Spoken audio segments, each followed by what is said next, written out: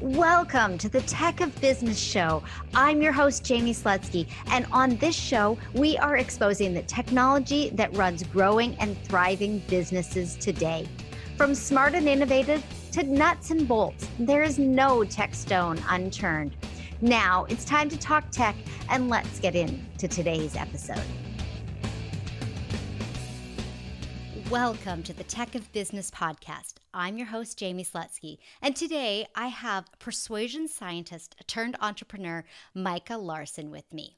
Micah created the APIS algorithm, which leads into a wide variety of persuasion pollination content. Most of us as business owners started our venture because we love our modality and want to share it with others. We likely didn't start our business to coerce people to buy from us or hire us. And that's exactly where Micah's research is able to step in and help us all. In this episode, Micah demonstrates how communication and persuasion work hand in hand in business. Before recording this intro, I listened to this episode 3 times to be sure that I didn't miss anything for the show notes. You're definitely going to want to take a look at Micah's website. The link is in the show notes at techofbusiness.com/024. I'll chat with you again at the end of this conversation with Micah. Welcome, Micah, to the Tech of Business podcast. I'm so excited to be chatting with you today. Thank you, Jamie. I'm excited too. This is going to be a really fun conversation because you have so much knowledge when it comes to the way people work and the way people act and the way people communicate. And I know tech is a part of that because we all use technology in our communication, but I don't think people look at it that way quite as often. How would you say that people are using communication and technology together? Well, these days, technology is pretty much a constant mediator in our communication. And there is a huge body of literature about this in the communication science field, which is my background. We tend to do a really bad job of checking ourselves and figuring out how the way that we communicate with technology changes our message. And the classic example, and something I talk about with people a lot, is our propensity to text people about really important conversations we should be having in person, and how when we don't have the nonverbal signals we usually get from people when we're face to face, how that completely changes the message. And so, that's such a great lesson for all of us to remember how when technology mediates our communication, how it can really change the way it's received. Yeah, absolutely. I mean, I know even just in general, my mom received a text message from my sister-in-law, and she wanted to make sure that it was just, vanilla. It was just the words that were there and there were no innuendos. So she had me read it to say, is there anything else going on here that I should know about? And I'm sure that having that extra person around to help interpret the text messages is probably advantageous in a lot of regards. But I really don't know how to communicate effectively with written word alone. I find that my messages come across a lot clearer when I'm able to use my voice or able to interact on a video chat with someone. It comes across so much easier. I find that I don't stumble upon what I'm trying to communicate quite as much. That totally makes sense. And in a professional context, it's not really even appropriate to use like emojis or emoticons, even though I think those are totally genius because they kind of eliminate some of the issues that your mom was having. Like what is the emotional context of the message that you're trying to send, and being able to send like memes and GIFs and emojis, those all really help us communicate what the emotional value and the meaning of our message is, but we can't use those when we're writing like professional emails or in our work context usually. So I find a lot of people agree that that's an issue for them. No, you are so right that when we are communicating in business, there are kind of rules that we want to hold ourselves up to. Even if we are solopreneurs or small business owners, we still want to separate what is casual to what is business. And are there any tips or strategies that you have or that you use yourself that allow you to come across in text form in a in a way that matches the recipient, the conversation that you're trying to have, whether it's a business, a casual, a personal, whatever it might be. Yeah, I think maybe being more solicitous and explaining things a little bit more thoroughly when you're texting or emailing with someone, that really helps make sure that there isn't any miscommunication. Because what we're talking about is actually something called media richness. And media richness theory tells us that all the different media we use to communicate, whether that's face to face communication to texting, email, video, chat, they all vary in their richness, and the richness is determined by how much information we can get from our communication. Can we see people? Can we have visual facial expressions? Can we get information from how close we are sitting or standing to someone? Can we hear their voice and get information from their intonations? And so there's a whole spectrum or continuum of how rich media is, and the richest media, as you can imagine, is having a conversation face to face, and the leanest or least rich kind of media is a text message or an email, especially if we're not using those emojis and emoticons, because they actually add a little bit of richness. They give us information about the emotional value and what the intent and context of the message is. So my general rule of thumb for people, because I'm a persuasion scientist, is that if you want to persuade people, often the best way to do that is face to face, because you can give people more information about your message. And we should always try to opt for the most rich medium we can choose in a situation, just to avoid miscommunication. But if you Hmm. can't do that, then definitely reread and think about, is this the best mode or medium I can use to deliver this message? I like that. I like that a lot. And that's why I do so many of my consultations and so much of my work through Zoom or other kinds of video chat, because there's a distance that separates us. And so Mhm. there's no physical way for us to be face to face. So that's to me the next best thing. Yeah, and I think when you're using video chat, and I think video chat and FaceTime are brilliant, because the only kind of rich media aspect that we're missing there is spatial. So how far apart you would sit or stand from someone. And that usually indicates how professional or intimate our relationship is with someone. But when you're setting up a video call, you've already probably established what kind of relationship you share with someone.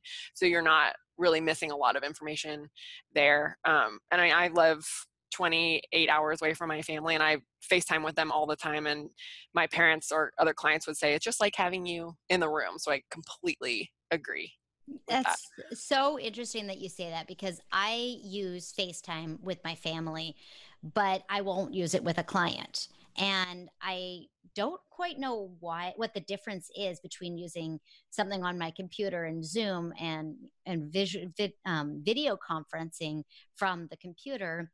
Feels like it's more professional than using FaceTime on a device that is mobile and moving around, and might not always have the best angle on my face or things like that.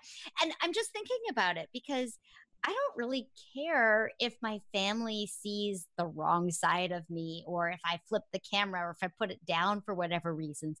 But because I want to communicate myself effectively with my clients and my prospects and my business associates, I don't use FaceTime in that way.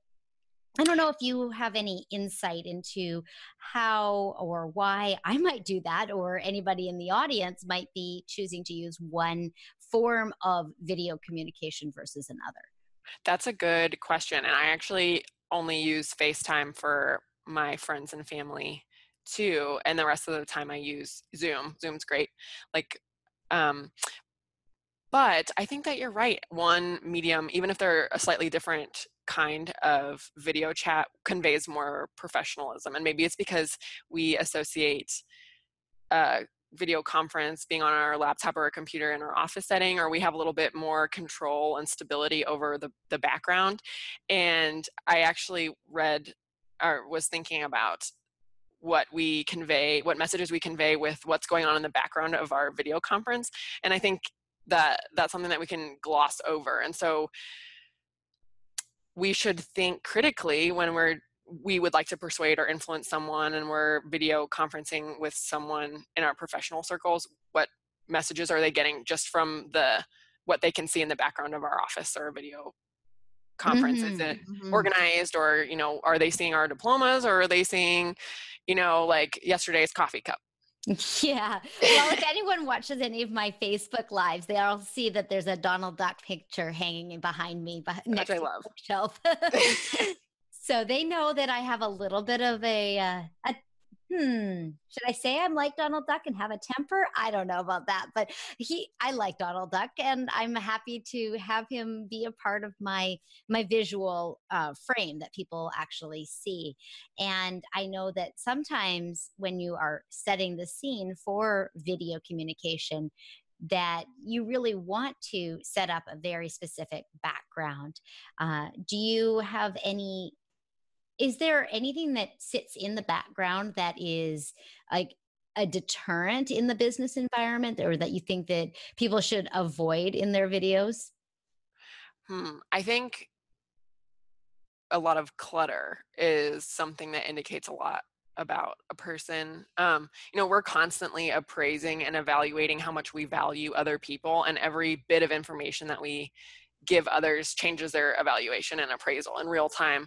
And what we want to be most of all when we're trying to persuade or influence people is what we call a credible authority figure. So that's somebody who has a lot of expertise and trustworthiness, and so we really value their opinion. And persuasion research suggests that we are very much easily influenced by people we see as credible authority figures. So I think maybe it's less about what you don't want in the background and more about what could you strategically place in the background that could place you as an authority figure in the eyes of your persuasion target or the person you're communicating with. So like I said, diplomas or books that you're reading or have read that are relevant to your topic of conversation, those types of things tend to make you seem more of like a credible authority figure. Yeah, that makes a lot of sense. That absolutely makes a lot of sense. I like that, and I'm in the process of figuring out what I want the background to look like behind me for my next virtual summit. So I'm going to definitely take some of those thoughts in mind. I want to.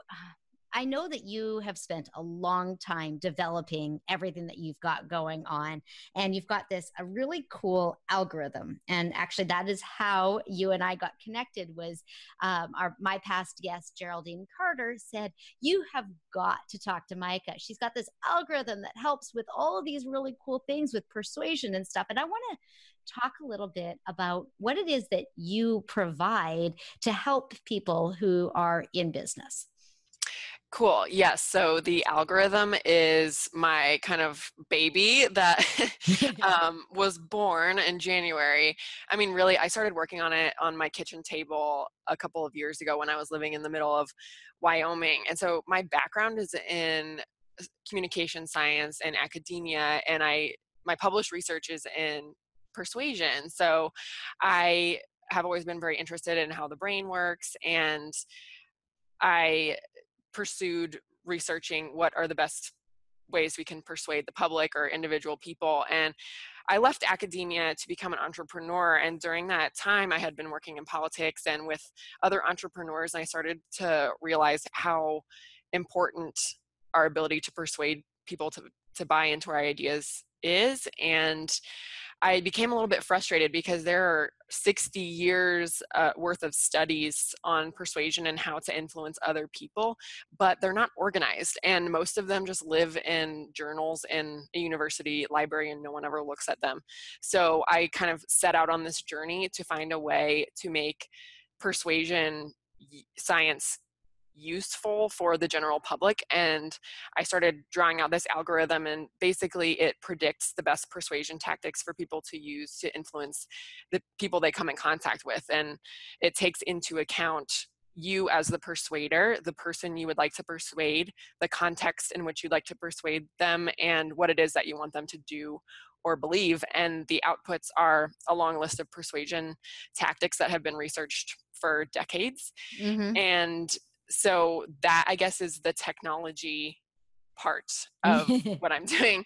And then this month, my Persuasion Pollination Training Center will be live on my website, and that's where more of the technology comes in. The Persuasion is now in a quiz format, so anyone will be able to go on the website and take it for free and learn what their best persuasion tactics are for their goals and their profession. I'm going to have been first in line. This episode will have come out just after that's live. So I will make sure that everybody has the information about that in the show notes. So definitely click over to the show notes to take that quiz. And I'd love to know what some of the tactics might be. I know that this is like the secret sauce that makes people great. So I'm going to be selfish and be selfish on behalf of the audience to learn a little bit about this. Yeah, so I mentioned earlier something called credible authority. And so there are several tactics in the algorithm that help you set up yourself as a credible authority figure in the eyes of your target. And one of those is actually a little counterintuitive. It's called self-extermination. And so when we self-exterminate, it's actually when we argue a little bit against our own interests, and it allows us to be perceived as someone who has the greater good in mind. And so when we argue a little bit against our own interests and self-exterminate, the people around us tend to think, oh, this person really wants the best for me and the best outcome for everyone and the greater good. And so we tend to be really influenced by people like that we think are very impartial. So self-exterminating, it could take the format of, if you're trying to sell a product, you could say, here are some potential drawbacks to this particular product. Or some research has been done on waiters who make an enormous amount of tips because they'll say, the special tonight isn't so great, maybe order something else that's less expensive off the menu. So in that example, they're arguing a little bit against their own interests, and they're being perceived as someone who has the diner's best interests in mind, and they're actually setting themselves up as a credible authority, someone who's trustworthy and likable. And that works especially well when we connect our weaknesses and our requests with a strength. And one of my favorite examples of this is Queen Elizabeth I used self-extermination in one of her most famous speeches back in 1548. She was trying to persuade her British forces to fight off an invasion on the coast of Spain.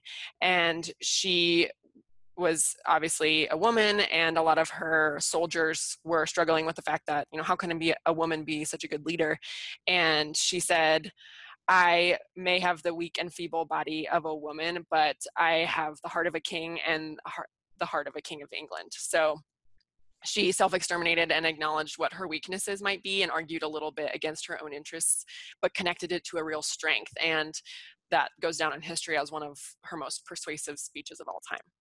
That's so cool. Yeah.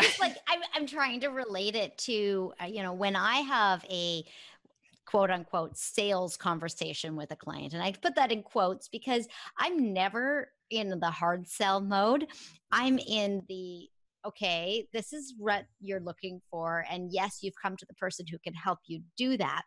And I find that in that case, they want to hear and know that I have all of this experience and all of this know-how, but that I am going to let my clients still have a say in the matter, and it's still their project. It's still their outcome.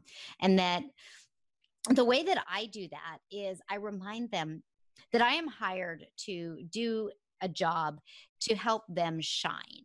And I also talk about the fact that I'm an impartial third party. I am there to serve the situation and the time and the product, but I'm not there to have a vested income. a vested interest in the outcome.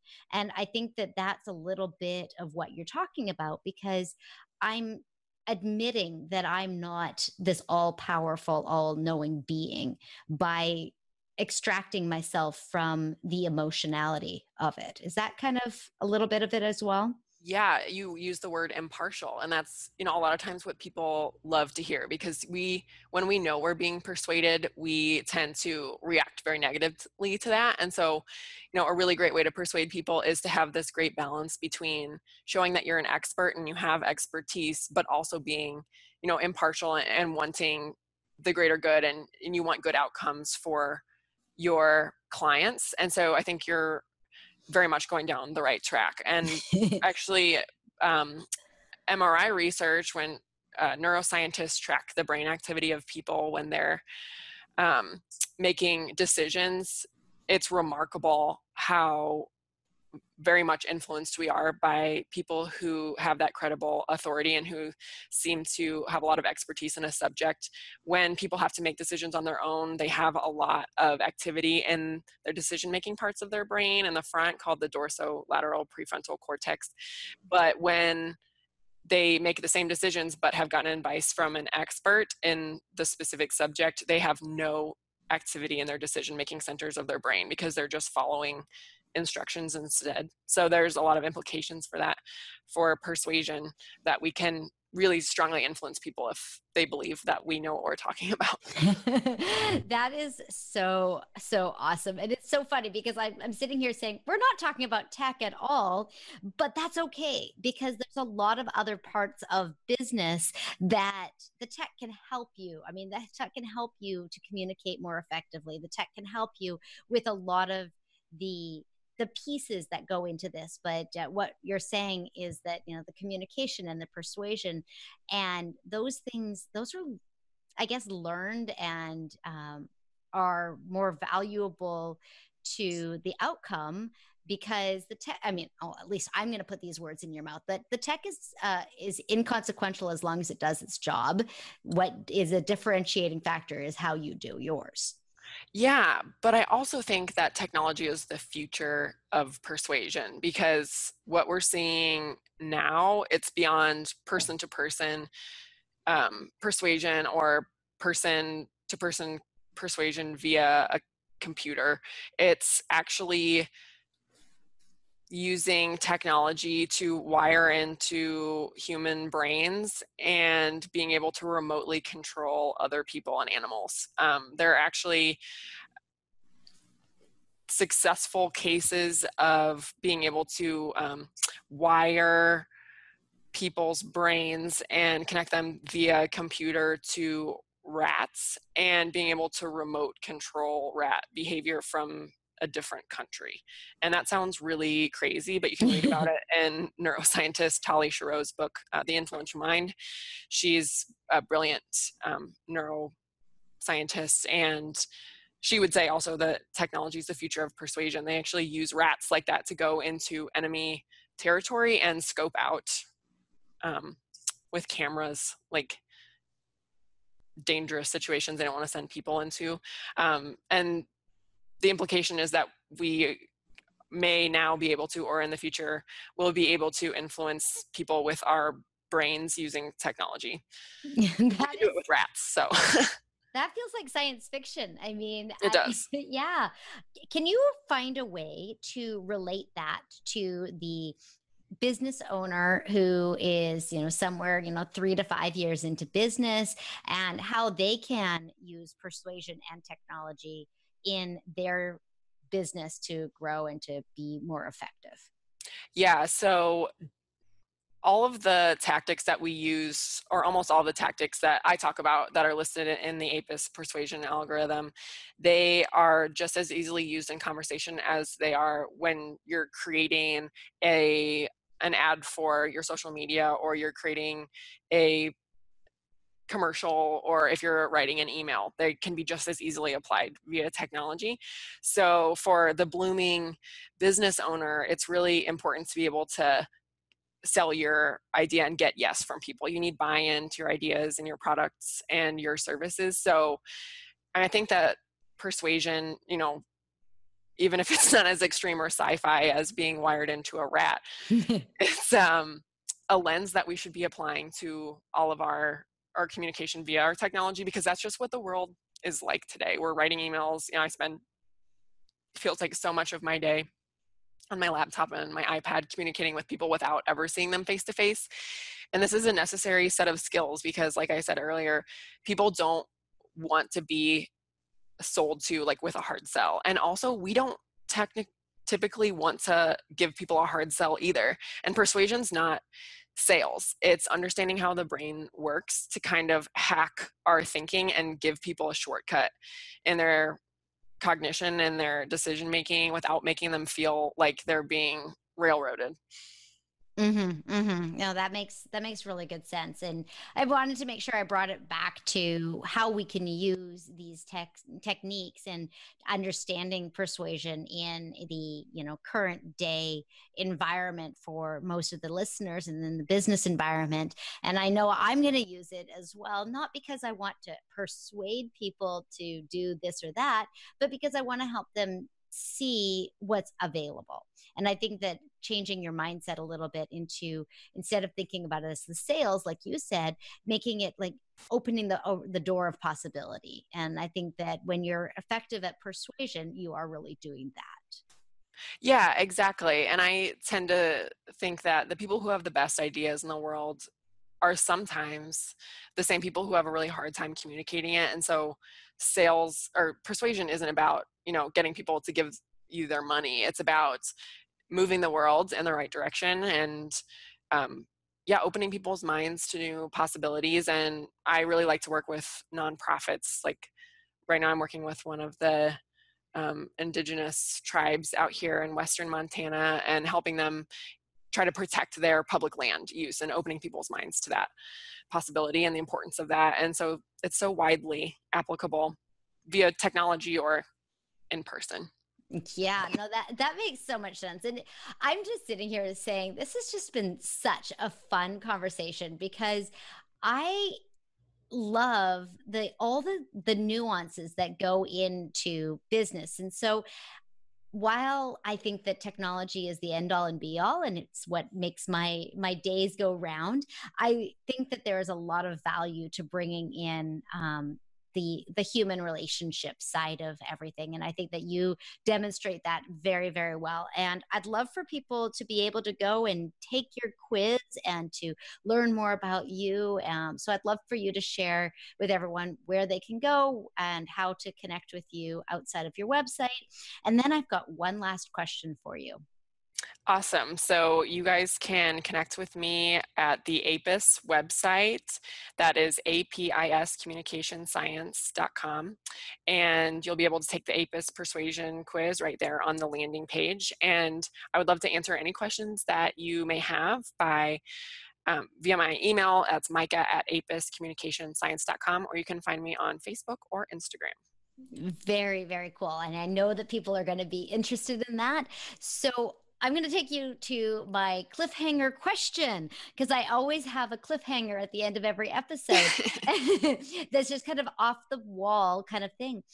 And for you, I want to know what your immediate thought was when you heard about these chat bots on Facebook. I just the whole idea of having a computer answer questions when someone sends something over. Oh, having a computer answer questions. So I recently heard about this in one of my mastermind groups, and I think it's really interesting. I would be really interested to communicate with a chatbot myself, and I haven't experienced that yet. Okay. But I wonder if we would really feel like it is a human interaction. I'm hoping that the future of my algorithm might be to kind of do a predictive text type of persuasion thing for a tool like a chatbot, but I'm not really sure That's about that. okay. It's That's a little totally bit, okay. yeah. Told you it's a curveball question, and Yeah. no one ever has like the immediate answer to it. And that's kind of part of the reason why I put that on the Tech of Business podcast, to kind of get everybody's minds spinning towards something else. And I'm going to talk about chatbots in an upcoming episode. And so I kind of wanted to put that out there as something that is related to communication. It's related to the conversation. It's related to the persuasion. But if it's not relevant yet, it's not relevant yet. Yeah, no, I think chatbots are a coming movement, and a lot of early adopters have been using them on their websites already, because we want to, we're kind of impatient, and so we want to have an immediate answer, and so it really gets to that instant gratification that we're looking for when we contact a seller or a website or something like that. But our brains are so adept at recognizing human connection. So I'd be really interested to read research or learn a little bit more myself about what the quality of those interactions. That's such a good question, Jamie. I love it. Well, I'm glad that I gave you something new to think about Yeah. once the algorithm is out and everybody's starting to take it. So I'm excited to kind of see where you take things with your algorithm, and feedback that people have about your quiz and all of the other stuff. And Micah, thank you so, so much for coming and hanging out with me on the Tech of Business podcast. Thank you so much, Jamie. It's been fun. That was some serious value. Micah is truly an expert on persuasion. The quiz we referenced is available on her website, which you can access again through the show notes page at techofbusiness.com/024. After you take the quiz, be sure to join us in the Tech of Business community on Facebook, which of course you can access at techofbusiness.com/community. There is no opt-in required. Inside the community, you will find a post discussing episode 24, everything that Micah shared, and feedback and thoughts on the persuasion quiz that Micah has put together. And I will be back in your podcast player with another episode in a week. Thanks for listening to the Tech of Business podcast. If you enjoyed the show, please subscribe, share, rate, and review on Apple Podcasts, Stitcher Radio, Overcast, or wherever you download your favorite shows. You can also check out the show notes and learn more about me at techofbusiness.com. I'll see you next week.